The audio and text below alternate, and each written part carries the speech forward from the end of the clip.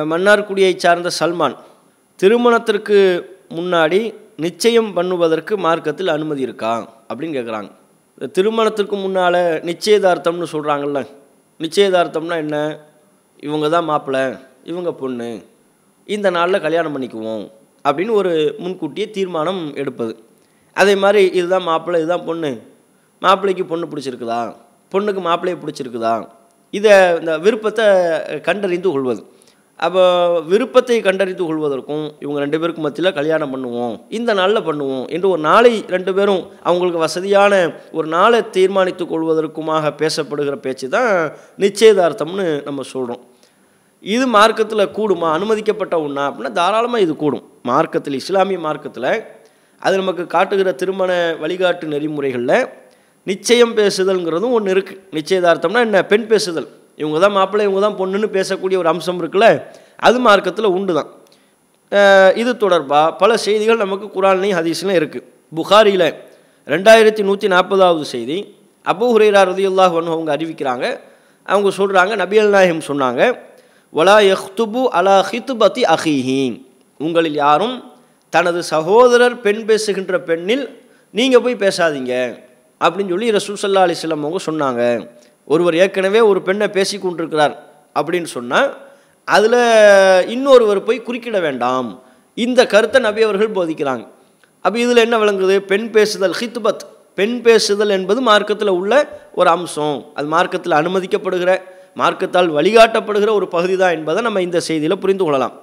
இதே செய்தி புகாரில் 5142 இன்னும் தெளிவாக வருது. எப்படி சொல்கிறாங்கன்னா, அல்லாஹ்வின் தூதர் சொல்கிறாங்க, இப்னு உமர் அவங்க அறிவிக்கிறாங்க, நஹன் நபியு ஸல்லல்லாஹு அலைஹி வஸல்லம் ஐயபி பஅதுக்கும் அலா பைஇ பஅதின், உங்களில் ஒருவர் மற்றவரின் வியாபாரத்தில் குறுக்கீடு செய்வதை நபி அவர்கள் தடுத்தார்கள்.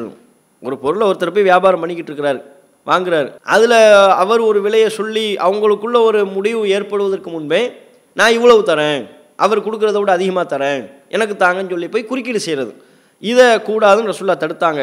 அதே மாதிரி வலா யஹ்துபு ரஜுலு அலா ஹித்பதி அஹீஹி, ஒரு மனிதர் அவர் தன்னுடைய சகோதரர் பெண் பேசுகின்ற இடத்தில் போய் இவர் பெண் பேச வேண்டாம்.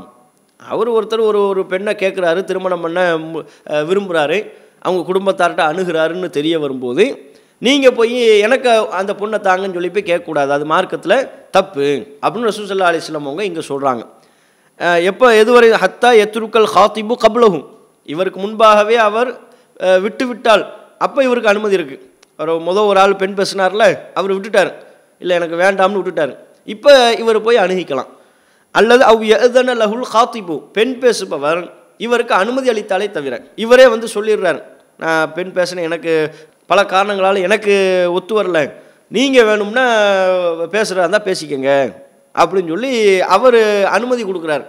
இப்படி இருந்தாலே ஒழிய ஒருவர் பெண் பேசுகின்ற இடத்துல போய் இன்னொருவர் பெண் பேசக்கூடாது அப்படின்னு சொல்லி ரசூல் ஸல்லல்லாஹு அலைஹி வஸல்லம் அவங்க சொல்லிடுறாங்க. அப்போ இது நமக்கு என்ன காட்டுது? பெண் பேசுதல் என்கிற அந்த அம்சம் மார்க்கத்தில் உண்டு, அதான நிச்சயம் சொல்கிறோம், அது மார்க்கத்தில் இருக்குங்கிறத விளங்கிக்கலாம். அதே மாதிரி நபிகள் நாயகம் ஸல்லல்லாஹு அலைஹி வஸல்லம் அவங்க தொடர்புலையும் இது போன்ற பல செய்திகள்லாம் இருக்குது. முஸ்லீமில் இடம்பெறுகிற செய்தி, ரசூலுல்லாஹ்விடத்தில் ஒருத்தவங்க சொல்கிறாங்க, நான் வந்து இன்னும் அன்சாரி பெண்ணை நான் கல்யாணம் பண்ணலாம்னு இருக்கேன்னு சொல்கிறாங்க, இந்த அன்சாரி பெண்மணியை நான் திருமணம் செய்ய போகிறேன் அப்படின்னு சொல்கிறாங்க. அப்போ ரசூலுல்லாஹ் கேட்குறாங்க, நதர்த இலைஹா, அந்த பெண்ணை நீ பார்த்தாயா, அந்த கல்யாணம் பண்ண போகிற பெண்ணை நீ பார்த்தியா அப்படின்னு கேட்குறாங்க. அவர் சொல்கிறார், லா, இல்லை நான் இன்னும் பார்க்கல. அப்புறம் ரசூலுல்லாஹ் திருப்பி சொல்கிறாங்க, ஃபதுஹப், நீ போப்பா, போய் ஃபந்துர் இலைஹா, அந்த பெண்ணை நீ பார்த்துக்கொள். ஏன்?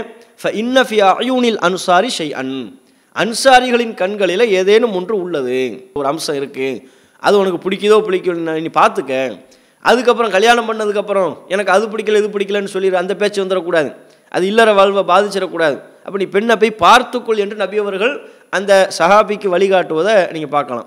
இதெல்லாம் நிச்சயத்தின் ஒரு அம்சம் தானே, பெண்ணை பார்த்தல் என்பது நிச்சயத்தினுடைய ஒரு அம்சத்தில் தான் அது வருது. அதை ரசூலுல்லாஹ்வே இங்கே வழிகாட்டுறாங்க என்பதை நம்ம தெரிஞ்சுக்கலாம். அதே போல் ஃபாத்திமா பின்த் கைஸ் என்கிற ஒரு சஹாபி பெண்மணி, அவங்க வந்து அவங்க கணவர் அவங்கள விவாகரத்து பண்ணிடுறாங்க. இத்தாவுடைய காலம், இத்தா முடிஞ்ச அந்த காலகட்டத்தில் ஃபாத்திமா பின்த் கைஸ் என்கிற அந்த சஹாபி பெண்மணியை ரெண்டு பேரும் பெண் கேட்குறாங்க. அவங்க சொல்கிறாங்க, ரசூலுல்லாஹ்விடத்தில் வந்து சொல்கிறாங்க, அல்லாஹ்வின் தூதரே, ஹதபனி முஆவியத்து வ அபூ ஜஹம் இப்னி ஹுதைஃபா, முஆவியாவும் என்னை பெண் பேசுகிறார், அவரும் என்னை கல்யாணம் பண்ணணும்னு கேட்குறாரு. அபூ ஜஹமும் என்ன கேட்குறாரு, நான் என்ன செய்கிறதுன்னு சொல்லி ரசூலுல்லாஹ் இடத்துல ஒரு ஆலோசனை கேட்குறாங்க. அப்போ நபிகள் நாயகம் சொல்கிறாங்க, அம்மா முஆவியத்து, முஆவியாவை பொறுத்தவரையிலையும் ஃபஆஇலுன் லா மால லஹு, அவர் ஏழை, பொருளாதார வசதியெல்லாம் அவர் கிடையாது, சரி வருமானு நீங்கள் பார்த்துக்கோங்க. அம்மா அபூ ஜஹமின், அபூ ஜஹம் அவரை பொறுத்தவரையிலையும் ஃபைன்னஹு ரஜுலுன் லா யதஉ அஸாஹு அன் ஆத்திகிஹி, கைத்தடியை தோல் பூஜத்திலிருந்து கீழே இறக்க மாட்டார். அப்படின்னா என்ன அர்த்தம், கையில் கம்போட தான் அழிவார், ஒன்று அடிப்பார், அவர் கை தான் பேசும். இப்படியான ஒரு நபர். ரெண்டும் உங்களுக்கு என்னன்னு பார்த்துக்குங்க. உசாமா பின் ஸெய்தை பற்றி நீங்கள் என்ன நினைக்கிறீங்கன்னு சொல்லி இன்னொரு நபரை நபிகள் நாயகம் அவங்க சஜஸ்ட் பண்ணுறாங்க, கருத்து சொல்கிறாங்க. அப்போ இதுவும் என்ன தான் வருது, பெண் பேசுதல் தானே வருது. ஃபாத்திமா பின் கைஸ் என்கிற சஹாபி பெண்மணி அவங்க ரசூலுல்லாஹ்விடத்தில் வந்து என்ன முஆவியா கேட்குறாரு, அபூ ஜஹம் கேட்குறாரு, நான் யாரை கல்யாணம் பண்ணலாம், நீங்கள் எனக்கு ஒரு ஆலோசனை சொல்லுங்கன்னு சொல்லி கேட்கும்போது நபி அவர்கள் அங்கே ஒரு தக்க ஆலோசனையை வழங்குறாங்க என்பதை பார்க்குறோம். அப்போ இந்த பெண் பேசுதல் இருக்கா இல்லையா, நிச்சயம் பண்ணுறது, இவங்க தான் மாப்பிள்ளை, இவங்க தான் பொண்ணு, இந்த நாளில் கல்யாணம் பண்ணிக்குவோம், மாப்பிள்ளைக்கு பொண்ணு பிடிச்சிருக்கா, பொண்ணுக்கு மாப்பிள்ளை, இதெல்லாம் பார்த்தல் என்பது மார்க்கத்தில் இருக்குது. அது தடையெல்லாம் இல்லை, தடுக்கப்பட்டதெல்லாம் கிடையாது, தாராளமாக நம்ம செய்யலாம். அதுக்கு குர்ஆன் ஹதீஸில் இவ்வளோ ஆதாரங்கள் இருக்குது. சொல்லப்போனால் குர்ஆனில் அல்லாஹ் சொல்கிறான், இதாவில் இருக்கிறாங்கல்ல, திருமணம் செய்து விவாகரத்து ஆனவங்களோ, விவாகரத்தின் மூலமாகவோ அல்லது கணவன் இறந்ததின் மூலமாகவோ இத்தாவில் இருக்கிறாங்க, அந்த இத்தாவில் இருக்கக்கூடிய பெண்களை கூட நேரடியாக இல்லாமல் ஜாடை மாடையாக பெண் பேசலாம் அப்படின்னு குர்ஆனில் அல்லாஹ் வழி சொல்கிறான். 2வது அத்தியாயம் 235வது வசனத்தில் அல்லாஹ் சொல்கிறான், வலா ஜுனாஹ அலைக்கும் ஃபீமா அர்ரல்தும் பிஹி மின் ஹித்பத்தின் நிசா, அந்த பெண்களிடத்தில் ஜாடை மாடையாக பெண் பேசுவதில் உங்கள் மீது எந்த குற்றமும் இல்லை. நேரடியாக நீங்கள் பேசக்கூடாது, நான் ரகசியமாக அவங்க இடத்துல வாக்குறுதி எதையும் நீங்கள் கொடுத்துடக்கூடாது. ஆனால் ஜாட மாடையாக நீங்கள் ஒரு சில வார்த்தைகளை தெரிவிக்கிறதா இருந்தால், அந்த பெண்ணை நீங்கள் கல்யாணம் பண்ண விரும்புகிறீங்க, அதுக்கு நீங்கள் தயாராக இருக்கிறீங்க என்பதை ஜாடை மாடையாக உணர்த்துவதாக இருந்தால் உணர்த்தி கொள்ளலாம், அதில் உங்கள் மீது எந்த குற்றமும் இல்லை என்று அல்லாஹ் ரப்புல் ஆலமீன் குர்ஆனில் சொல்கிறான். இத்தாவில் இருக்கக்கூடிய பெண்களிடத்தில் கணவனை இழந்தோ விவாகரத்தின் மூலமாகவோ இத்தாவில் இருக்கக்கூடிய பெண்களிடத்திலேயே ஜாடை மாடையாக அந்த நிச்சயம் போன்ற காரியங்களில் ஈடுபடலாம்.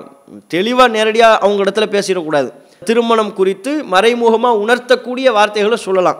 அப்படின்னு இருக்கும்போது இத்தாவில் இல்லாத ஏனைய பெண்மணிகளை பொறுத்தவரையிலையும் அவங்க குடும்பத்தாடத்தில் திருமணம் தொடர்பாக தாராளமாக நம்ம பேசிக்கலாம் அப்படிங்கிறது நமக்கு தெளிவான ஒன்று. இதில் என்ன நம்ம கவனத்தில் கொள்ளணும், நம்ம சமுதாயத்தில் நிச்சயதார்த்தங்கிற பேரில் பல அனாச்சாரங்கள் நடக்கும், அதுக்கு மார்க்கத்தில் அனுமதி இல்லை. நிச்சயதார்த்தம் பண்ணலாம், அந்த நிச்சயதார்த்தம் என்பது எப்படிப்பட்ட தன்மை உள்ளதாக இருக்கணும், இவங்க தான் மாப்பிள்ளை இவங்க பொண்ணு இந்த தன்மையில் உள்ளதாக இருக்கணும், இப்போ கல்யாணம் பண்ணிக்குவோம் அப்படிங்கிற தன்மையில் உள்ளதாக இருக்கணும். ஆனால் இவங்க நம்ம சமுதாயத்தில் எப்படி நடக்குது, அதுக்கு ஒரு ஃபங்க்ஷன் நடத்தி சொந்த பந்தங்களையெல்லாம் கூப்பிட்டு கேட்டால் நிச்சயதார்த்தம் பண்ணுறோம், நீங்கள் வாங்க நீங்கள் வாங்க நீங்கள் வாங்கன்னு ஊர் உலகத்தில் பாதி பேரை அழைத்து வெத்தலை பாக்கு வச்சு வெத்தலை பாக்கு மாற்றுறது அப்படின்னு சில ஊரில் பேர் சொல்லிக்குவாங்க. அப்போ வெற்றிலை வைத்துக்கொண்டு பாக்க வைத்துக்கொண்டு பழங்கள் வைத்துக்கொண்டு பாத்திரங்கள் வைத்துக்கொண்டு இது பிரமத கலாச்சாரம். நிச்சயதார்த்தம் பண்ணும்போது மோதிரம் மாற்றுறது, மாப்பிள்ளை பொண்ணுக்கு மோதிரம் போடுறதும் பொண்ணு மாப்பிள்ளைக்கு மோதிரம் போடுறதும் இதில் இஸ்லாமிய கலாச்சாரமா, இது பிரமத கலாச்சாரம்ல. அப்போ நபிகள் நாயகம் என்ன சொன்னாங்க, பிரமத கலாச்சாரத்தை ஒருவர் பின்பற்றினால் அவர் என்னை சார்ந்தவர் கிடையாதுன்ட்டாங்க. அப்படியான பிரமத கலாச்சாரத்திற்கு ஒப்பான காரியங்களை நிச்சயதார்த்தம் என்கிற பேரில் செய்கிறாங்க, அதற்கு மார்க்கத்தில் அனுமதி கிடையாது அப்படிங்கிறத நம்ம புரிந்து கொள்ளணும்.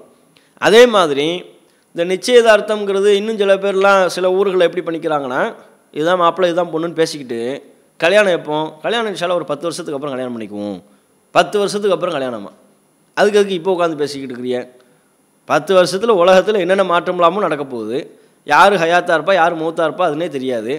இதில் 10 வருஷத்துக்கு முன்னாலேயே நிச்சயதார்த்தம்ங்கிற பேரில் 10 ஃபங்க்ஷன்லாம் தடப்பட தான் நடக்கும்.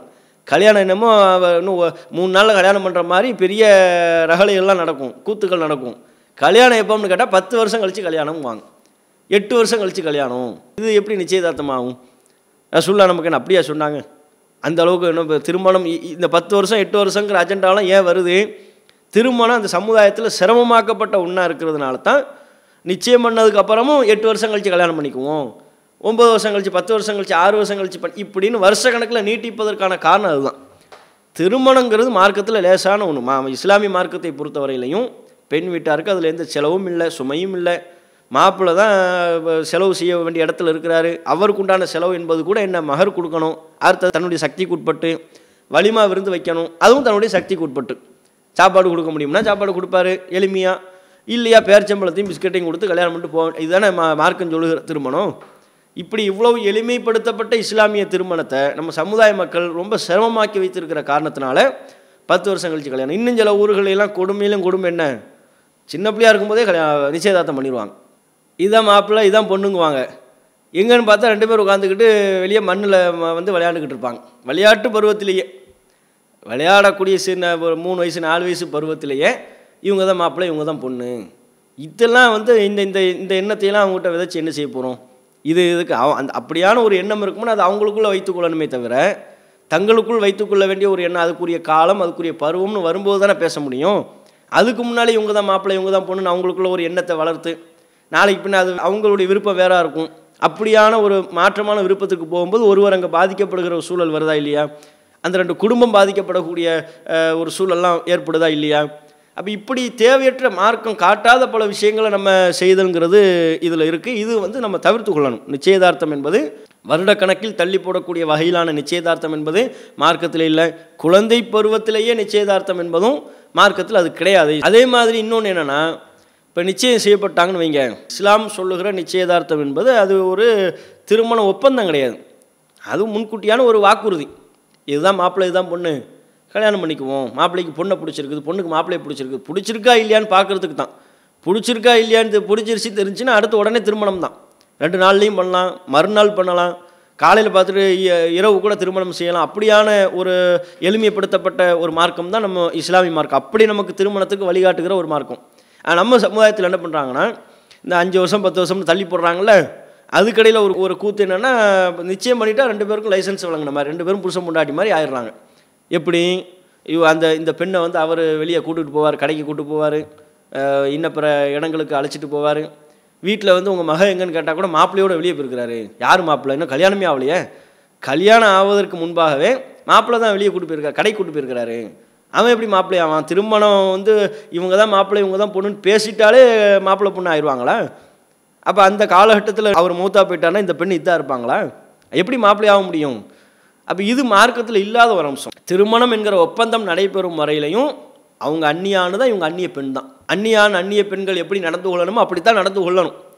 நபிகள் நாயகம் ஸல்லல்லாஹு அலைஹி வஸல்லம் அவங்க என்ன சொன்னாங்க? லா யஹ்லுவன்ன ரஜுலுன் பி இம்ரஅத்தின், எந்த ஒரு அந்நியானும் அந்நிய பெண்ணுடன் தனித்திருக்கக்கூடாது.